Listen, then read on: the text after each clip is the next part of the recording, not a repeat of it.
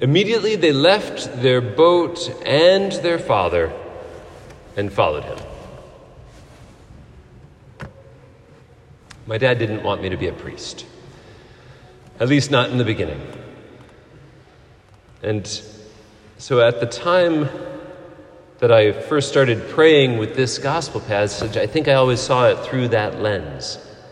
At times he expressed it in just quiet dissatisfaction, and other times he made thought-out arguments as to why this really wasn't a good way to spend my life. Happily, he had a conversion back to the sacraments, and with that grace, I know he came to love and respect the vocation that I received from the Lord. But it was always, even to his dying day, it was always seen through that lens that it was never what he imagined for one of his sons. So I always kind of figured that with this gospel passage, it was something similar. That Zebedee didn't want his sons to go. Jesus, remember, saw Zebedee, James and John in their boat. They're mending their nets. He calls the two sons. And when they leave Zebedee, it's easy to imagine them leaving him in a cloud of confusion and frustration. At very least, he was left to mend the nets himself. I invite you to sit with that for just a minute. Feel that discord. Feel that objectively broken component of that family. It's a feeling I know is pretty common today. It's very common in our whole world. We live in a world with so much division, so much brokenness. I want it my way. I'll go my way until I can find how I want things being given to me. We see it in the political world, of course. We see it in social media, in a world of canceling one another. But I'm sorry to say we also see it in religion. Think about it. There are thousands of different breakaway sects and denominations that each teach thousands of different versions of the one gospel. And this is nothing new. Go back to Corinth 2,000 years ago. And St. Paul tells us about those divisions in our second reading today. What does he say? I hear that there are rivalries among you. Some saying that I belong to Paul, others to Apollos, still others to Cephas, another name for Peter. But Paul has zero tolerance for these divisions, and so should we. Rightly so, right? The church is the body of Christ. So it's a scandal to accept divisions in it. Peter Kreeft said it very poignantly. He says, monsters have different bodies. You can imagine them swapping around or being subdivided, but Jesus is no monster. Now I invite you back to that scene by the seashore. This time, realize one essential difference.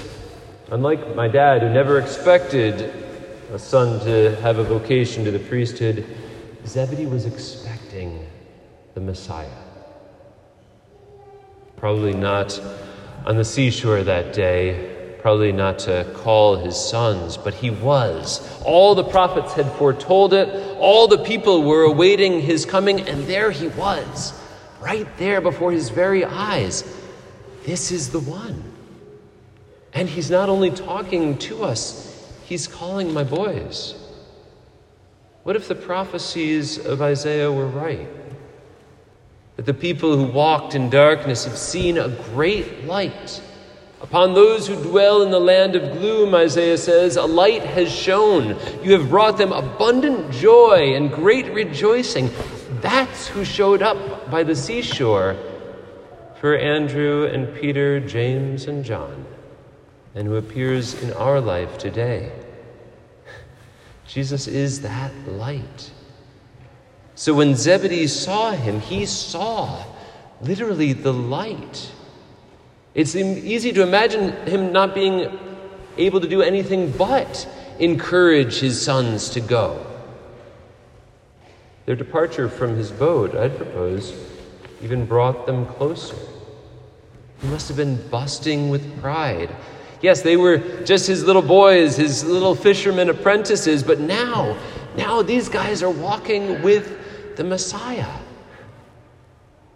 That should sound familiar. Shoot, probably in your own lives for so many of you. How quick we are to say how quick our children seem to grow up. How amazing it is to see them doing great things in their lives. But it's also familiar to us if we just turn the page to our first reading.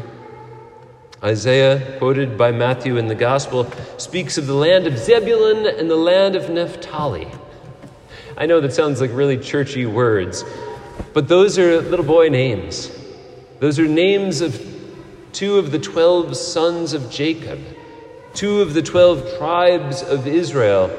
Yeah, they're not the popular ones. They're not Judah or Benjamin. They're not Levi. But that's for good reason. The land of Zebulun and the land of Naphtali, they were little territories that were very dark. Not least of all because they had been ravaged by the Assyrians centuries before. But just because they were little, just because they had faced hard times, doesn't mean that they were abandoned. In fact, Zebulun and Naphtali, the historians and scripture scholars will tell us, that's where the region of Galilee was. That's where the town of Nazareth was. That's where Jesus Christ was from. Over and over and over again, we see through salvation history that the Lord chooses the little, the overlooked, the forsaken, the fisherman, the backwater town, the unborn child, or even the parish that's having to dial things back a bit because of how lean the gospel has been spread in recent decades. To surprise us, the Lord does, with his grace, with his power. He comes not because we've got it all together, but because we're willing to be small.